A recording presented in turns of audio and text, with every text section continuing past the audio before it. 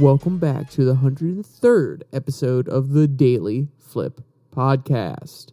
I'm your host, Alex, and today we're going to be flipping through some of the top stories, including how rising housing prices across the country are contributing to inflation, the debate over housing as a human right in California, and then Google's AI, Bard, is learning how to code and giving people suggestions. And let's just say it scares me just a little bit. And of course, we will end today with our daily delight, a story meant to leave you feeling positive and ready to take on the day. Now, that's enough rambling for me. Let's jump in to our daily debate. So, is housing a human right? It has been understood for most of modern history. A lot of our systems are actually built on the idea that an individual has the right to private property. This is how a lot of our economy works. This is how we have established a legal system, that you own certain things. You have the right to certain things that you own, whether it be land, whether it be products that you've bought. And this has really allowed the Western world, but even the Eastern world, just the modern world, to come about as we know it. But does that property include housing? I mean, obviously you have a right to a house if you build it, you pay for it, so on and so forth. But does that mean that you have a right to ask the government to ensure your housing? It's a new debate, and Bernie Sanders really popularized it, and he would probably say, yes, housing is a human right. Whereas John Locke would probably say, no, you don't have an inherent right to housing. You have an inherent right to property that you can build that house on, and the right to buy the resources to build a house. But that doesn't mean that you're entitled to anybody else's labor to have said house. So throw your comment down there in the comment section. I want to hear everybody's opinions. And if you want to put down an argument as to why you have an opinion, do it. If not, it's all good. I just wanted to see what people think. All right, let's jump into our first story. This one comes from the Wall Street Journal. Americans escaping pricey cities bring higher housing costs and inflation with them. So, of course, we know that a lot of people have been migrating, to put it nicely, out of certain states all across the nation, and other states have been getting more people after COVID. There was a lot of restrictive policies in some states. Maybe it was just they didn't like the way that they were governed. Maybe they realized that, hey, I'm not making as much money as I used to because I can't go out, and these taxes are a little bit high. So maybe I'm going to move to a state that has less income tax, or no private property tax, which I don't even know if there is a state that has no private property tax. But my point is they're trying to move to places where they see a little bit more economic opportunity. Maybe they like the governance a little bit more. And a lot of those states happen to be in the Sun Belt. And one of them is, of course, Florida. And this is where our article begins. We're talking about Tampa here. Quote, Tampa, Florida residents face some of the highest inflation in the country. But when excluding sizzling housing costs, price increases are nearly as cool as Minneapolis.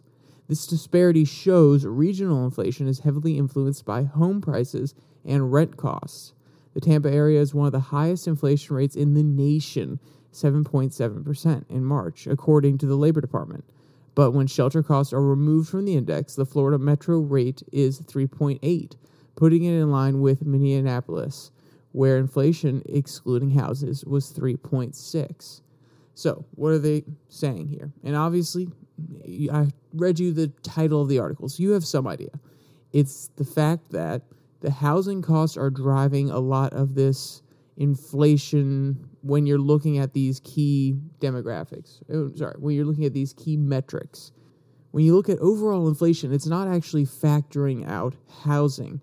It's not talking about just the groceries that you buy or the products you buy for your household. It's including the prices of houses in that area. So, why is this important? Because at the end of the day, it can be a little bit misleading. When certain people look at that 7.7 number, they're like, whoa, what's going on there in Tampa? Are they having a lot of supply chain issues? Are they having a hard time getting veggies there for some reason? Maybe consumers are just buying a lot more products, so there's a lot more demand there. there's all of those factors could lead to higher inflation. But what the Wall Street Journal here is saying is, no. It actually has a lot to do with housing costs. So, and that makes sense. If a lot of people are moving to these states, and they're moving to these cities in these states like Tampa, another example they give in this article is Phoenix, Arizona, then there's going to be more demand. Just like I gave the example for more demand for food and different products, there's more demand for housing or rental apartments. So, of course, the price for everything is going to go up. And I think it's really interesting here that they compare it to Minnesota. Because when I first heard this, and I'm just thinking a little bit longer term here, I was thinking, well, what about climate change? Why would people want to move to a state that there's the possibility may be underwater within their children's lifetime? I'm not trying to say it will be. We can have great mitigation factors. We may have amazing seawalls that we build. There may be a whole new industry meant to preventing the ocean from encroaching on our land. But if you're thinking really long term, then you're saying, hey, I might not want to be there. And Minnesota seems like a pretty safe bet. I highly doubt the lakes, the Great Lakes in the north, are going to rise that much higher. It also, if it does get warmer, it's already a pretty cool, colder climate, so it may moderate a little bit. So it really speaks to the fact that people are moving with their feet. They're choosing which states they want to live in because of something beyond just these factors. It's beyond inflation, because people are still moving here. It's beyond maybe environmental things, and it really comes down to policy. But the question that the Wall Street Journal here is posing is this going to stop people from moving here? Is this higher cost of living going to dissuade people from actually moving to these locations? And maybe not. I don't know for sure. But like I said, it really has a lot to do with policies. And a lot of these areas are red cities. And the Wall Street Journal clearly points this out as well. Quote, the Tampa metro area, which includes cities like Clearwater and St. Petersburg, had overall inflation well above the national rate of 5% and the highest of any region the Labor Department measured in March. It trailed only Phoenix among places that the department regularly surveyed. The largest Arizona metro registered a whopping 8.9% increase in prices in February over the prior year. By comparison, the Twin Cities' overall inflation rate was more subdued at 3.4% in March. Southbound migration in search of jobs, sunshine, and less expensive housing isn't new, but was turbocharged by the pandemic, what increased pressure on housing markets, pushing up rents and home prices. But when housing is removed from the index, inflation in those areas is near the national average, end quote. And there's also the factor that I'm not really talking about here, which is maybe people just really like sunshine. Maybe they had a lot of time where they were just sitting indoors, they were really bored, and they're like, you know what? These states are a little bit less restrictive, but not even that. I kind of just want to be able to sit on my back porch. If I'm going to be stuck in my house, or if I'm going to be stuck on my property, I kind of want to sit in my backyard and get a suntan rather than go outside and freeze my booty off. Maybe that's it. Maybe I'm chalking it up to political stuff a little bit too much. But the reason I really wanted to bring up this article and I wanted to talk about it is because when you see these inflation demographics, I said demographics again. When you see these inflation metrics that are proposed on national television or local stations, you really have to take a step back and say, okay, what are they saying here? If someone says it's CPI, then that is more of a consumer price index. That's the things we're buying. That include food, shampoo, soap, the new light you need, the dishwasher detergent, the coffee, all these sort of things that are household needs. Where if they give an overall inflation rate, you need to take a step back and say, wait, hold on. Is it because there's maybe a little bit of a hot housing market and that's causing these prices to go up? And of course, that does need to be evaluated when looking at inflation in a particular area, but it can be a little bit deceptive. And the other way it can be deceptive is sometimes it can actually push down the inflation rate. The article goes on to talk about how, quote, the New York area's inflation rate was 4.6 in March, and when removing housing from the index, the rate was 3.8, implying that housing isn't the only driver of recent price pressures, end quote. And you may be thinking, well, 3.8, that's about the same as Tampa. But remember, their overall inflation was 7.7 versus New York's 4.6. So when you look at these sort of statistics, you're like, okay, so actually people are leaving New York. There's actually less heat, quote unquote. There's less pressure in the housing market in New York. So a lot of that core inflation is coming from the things I was just talking about, goods that everybody's trying to buy. So these statistics can give you a lot of insight when you break them down even further as to what's going on. And what I also find very interesting when I first read this article is, okay, so what you need to do if you're a savvy home buyer is obviously, if you are someone who's in real estate, you realize this for a long time. Find the hot new area, develop it, and then leave and sell everything as everybody else is coming in. Obviously, you know this, but that was my thought process. I was like, okay, so I need to find the newest hot town that's really going to take off in the next decade, buy up some land, develop some places, and then just let it sit until people come. And if you have lots of money, you'll actually build up infrastructure. You'll encourage people to come, so your investment is worthwhile. But yeah, I don't know why that's the first thing that came to mind. I just thought it was really interesting. So we'll see how all of this pans out.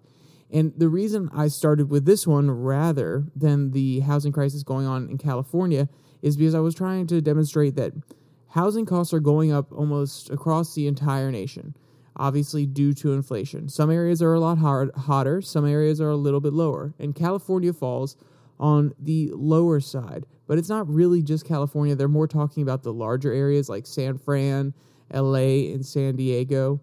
So at this point, when the market's kind of cooling off, a lot of people are moving away.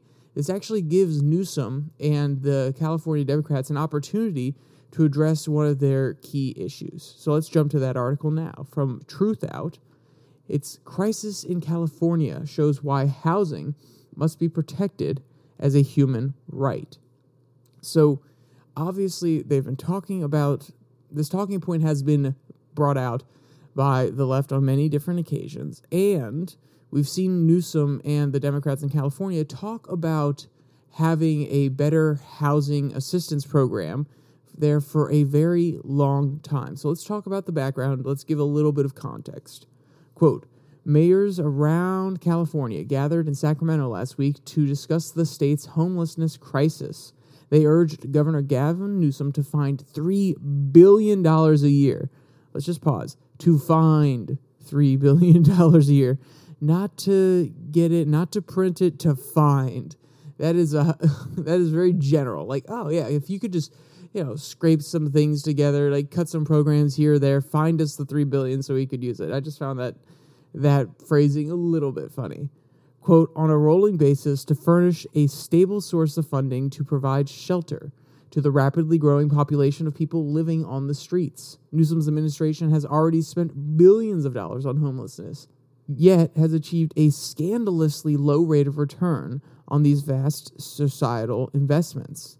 It's not that this money isn't helping some people, perhaps many of thousands of people, to access some form of housing. Rather, for every person who leaves the streets and with state assistance finds housing, it seems there's another person who takes their place.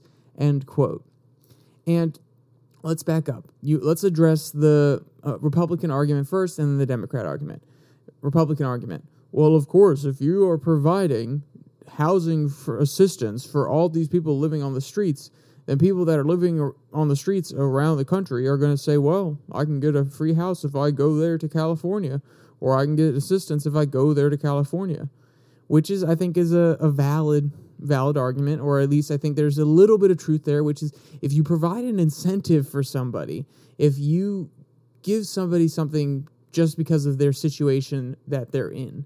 Now, I understand they may not have a choice as to why they're in that situation, but if someone's just homeless and you decide, okay, we're going to help them because they're homeless, then you're going to attract more people who are also homeless who want that kind of help. And then we'll take the Democrat position, which is these high housing costs in California, which we just discussed in the last one. Even though they are going down a little bit now, they're actually forcing a lot of people out onto the streets, which is also a very valid concern. In LA, San Francisco, a lot of these apartments are let's be serious here. The apartments themselves are not millions of dollars, but the houses, the really tight houses in some of these areas are millions of dollars. And rent in some of these apartments can be upwards of $2,000 a month, if not higher. So, of course, there are really high costs of living in California. So the likelihood that somebody loses their job and doesn't have enough saved up because they've been paying a lot of money for their apartment and they get kicked out and now they're on the streets, that is also a possibility. And California is trying to step in and say, hey, we don't want you to fall on your butt and not be able to get back up. We want to provide you the opportunity to get up and move on, get a new job, and prosper again. But when you have these sort of programs, when you have a incentive to make housing a human right, you're actually, in my opinion, you're removing the temporary nature that should be associated with some of these housing programs. For the person who does fall on their butt, who loses their job and wants to get back out there should be a temporary program. It should be, okay, for 6 months, we'll provide you housing in this case so that you can get back on your feet and then you're on your own. Versus giving them universal basic housing, that's what I'll call it, universal basic housing, then that person feels less stress. They feel less of a nip in the butt because they're not like, oh, I only have 6 months to get out of this government-assisted housing. It's, no, I have this forever. Now, of course, they are cutting down on costs, and they can, build up a little bit more money, go out there and work hard. And if they really are dedicated, they can do it. They can work hard, make money, and use that opportunity of not paying rent and having, or at least a lower rent, and save up and then go out and do their thing and get off of this program altogether. But you're removing that temporary timeline, that little nip in the butt, like, oh, you only got 6 months. You only got 5 months. You better figure it out in 4 months. That pressure, that incentive to go out, push really hard, use this moment of security provided by the government, like a welfare program. A lot of welfare programs are dependent on you searching for a job, and Bill Clinton, back in his day, made it I believe, 2-year period where you can be on this without finding a stable job. But then after that, you're on your own. And it really incentivizes you to say, okay, I'm not just looking for a job at 7-Eleven where I can say, oh, yeah, I've looked for a job, I have a job, you can give me a little bit of supplemental income. It's like, no, you have 2 years to find a job that will propel you forward, that will be able to pay for all your expenses in the future once you're off of this welfare program. And I think that's what should be encouraged, in my opinion. But there's lots of frustration from these activists who said some of these policies don't go far enough, and there are lots of restrictions in the state that actually make it hard to build a lot of this cheap housing. Cheap housing is a bad way to phrase it. This housing that would be used in these programs. Quote, frustrated activists have begun pushing for an amendment in the state constitution to declare that all residents have a right to housing. And in March, San Francisco Assembly member Matt Hanley unveiled Constitutional Amendment 10, which, if voters were to pass it, would place a housing guarantee in the state constitution. Yet, such a measure is likely years off still, and previous efforts to prod the legislator on a right to housing have either withered on the vine or they have been vetoed by Governor Newsom. And, of course, they have, because right now it's really hard to explain how you're going to come up with the money. If they're telling that Newsom right now that you need to get together, you need to find $3 billion just to temporarily address this issue, where are they going to find the money to address this issue permanently and provide housing for everybody? I'll tell you now, it's going to come from a lot of higher taxes. And Newsom wants to stay in office. He may be willing to raise the taxes a little bit, and the people of California may be okay with that because they have a generous heart, but not all of them. Some of them are not going to be okay with that. They're going to try to vote him out of office if he puts that through. So he's trying to save his own butt by not going for this, or at least that's how I perceive it. Maybe he just has a very deep and abiding hatred of universal housing. I don't know for sure. But if I'm looking at this with Occam's razor, the most likely outcome is that he doesn't want to lose support from a lot of his voters who realize that in order for this to happen, they're going to have to come up with a lot of money. And the state doesn't use just money that comes off of a magic tree. It comes from the people, from taxes. And, at the end of the day, we need to take a step back. We need to say, okay, citizens of California, do you want universal housing? That's why the amendment to the Constitution is probably the best way to go about this, rather than a bill that goes through the Senate and goes to Newsom. Because as I understand it, an amendment would actually have to be ratified on the ballot. So they would put the ballot question there. Do you want universal housing, blah, blah, blah? Do you support Amendment 1A17, whatever they would call it? And then the people have to ratify it from there. That's the best way to do it, because they'll actually be able to get the people's direct input.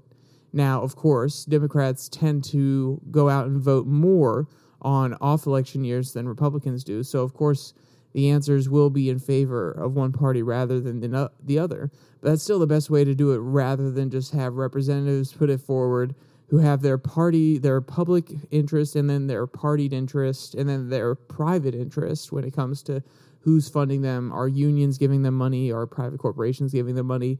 Who may be opposed to having public housing for some reason or another, because they want certain districts to stay open and stay industrially zoned so they can build factories there rather than affordable housing. There are lots of factors there. So they need to put it on the ballot. They need to bring it up to the people that way, and then let the people have a direct vote. And there's one other part I wanted to bring up before we move on to our last article, which is there's actually a part of the California Environmental Code which is restricting the building of these new housing facilities. Quote, first and foremost, California has to approve and fund the building of more affordable homes. And to do this, it has to fast-track application and funding systems for affordable housing. So basically, they have to really push hard in order to allow companies that are applying to build these affordable homes to approve the contracts very quickly so they can get in there and start building them so that people will have access to them. But in order to do that, quote, it has to massively modify the California Environmental Quality Act, which in its time was a landmark piece of environmental legislation, subjecting all developments to exhaustive environmental review, but which now is often used as NIMBYist charter, allowing individuals to sue to hold up necessary developments for years, end quote. And this is probably people suing because they don't want affordable housing near their locale. They don't want to bring down their own property value, or at least that's the perception. They don't want anything to change, so they don't want these new affordable housing projects. So they're like, okay, hey, is this actually meeting all the environmental standards? That's one quick way they can sue and make sure that these developments are slowed down. And the reason I bring this up is because it's very interesting when you have two objectives, when you have two viewpoints on the same side of the aisle, they're actually conflicting with one another. And it's very interesting which one people want to push for and which one that people find more important. And we'll see how this pans out. If they repeal or get rid of some of the restrictions in the Environmental Act, we'll understand that Californians and the legislators and the Democrats there care more about providing housing for their people than they do the environment. Or if they keep those in place, then we'll understand that they care more about the environment than housing the people. But either way, Democrats are going to be pissed at them. They're going to be the environmentalist Democrats who are going to be pissed at them, or they're going to be the housing right Democrats that are pissed at them. So they've kind of put themselves in a tricky position with this one. And I just think it's a little bit funny. Just like when you see Republican policies, two of them, one's really conservative, one's kind of conservative, they start butting heads and they actually conflict with one another. It's kind of ironic. It's like, you guys put that law into place and now it's actually restricting you and making your job a little bit harder now. So, you only have yourselves to blame, basically. All right, let's jump to our last article. It's a pretty quick one, but there's a lot here to talk about beyond just the article itself. And this one comes from The Verge. Google's Bard AI chatbot can now help you code and create functions for Google Sheets. Now, that last part, create functions for Google Sheets, that's not really much of a surprise. I mean, if you've gone into Google Sheets and you have a formula that you put into the first cell that you have labeled, and you have two cells below it that are labeled, it will say, okay, well, he probably wants to copy and paste this formula down to the next ones with the cells that are below the ones that he just referenced in order to make the equation. If you don't know what I'm talking about, I'm sorry. But basically what I'm getting at is at the end of the day, they've had this AI service there scanning what people normally do when they're creating these functions, when they're applying them to other factors on the Google Sheets, and they have an autocomplete feature that just kind of does it for you. So this AI has been there for a while, but now they're expanding it and they're applying the same technology to their AI chatbot. Quote, Google is updating its Bard AI chatbot to help developers write and debug code. Rivals like ChatGPT and Bing AI have supported code generation, but Google says it's been one of the top requests it has received since opening up access to Bard last month. Bard can now generate code, debug existing code, and help explain lines of code, and even write functions for Google Sheets. Quote, we're launching these capabilities in more than 20 programming languages, including C++, Go, Java, JavaScript, Python, TypeScript, end quote, explained Paige Bailey, a group project manager for Google Research, in a blog post, end quote. And obviously, you may be thinking, Alex, why do you think this is so scary in particular? I don't, because I know that ChatGPT and Bing AI have also been doing this. They have their co-pilot programs that I've heard Lex Friedman talk about on his podcast, how it's actually made him more productive, and that's great. But the more that you use these AI chatbots to debug code or to create code, the more training data you're giving it, which allows it to be better at coding. And over time, it's going to become really, really good at coding. And if its restraints are taken off and it can start changing its own code, which is what happened in I believe it was either the ChatGPT research paper or the Microsoft research paper, where they actually allowed a chatbot to go and try to make money on the internet. And they allowed it to alter its own code or at least write new programs that it could execute. And this is extremely scary. When you give it the ability to alter itself, and you also give it millions of inputs and training data with people constantly debugging their code, writing new code, you're refining it, you're making it better at doing it, and eventually it's going to become so good that it can change itself almost instantaneously. It's like rapid evolution. Imagine that we as a species are dealing with a climate that changes every few days. There's a volcano that erupts, then there are really high tides, and because of this, we've had to learn to evolve very quickly. We can grow gills in a second. We can have a special coating that goes on our lungs to protect us from the smoke. Imagine that we are able to adapt in a matter of days rather than over multiple generations. This system, if it's able to code itself, could change and evolve in a matter of milliseconds, nanoseconds, and it could do it on a huge scale. And it can try multiple variations quicker than we ever could to see which one's going to survive and which one's going to do the best.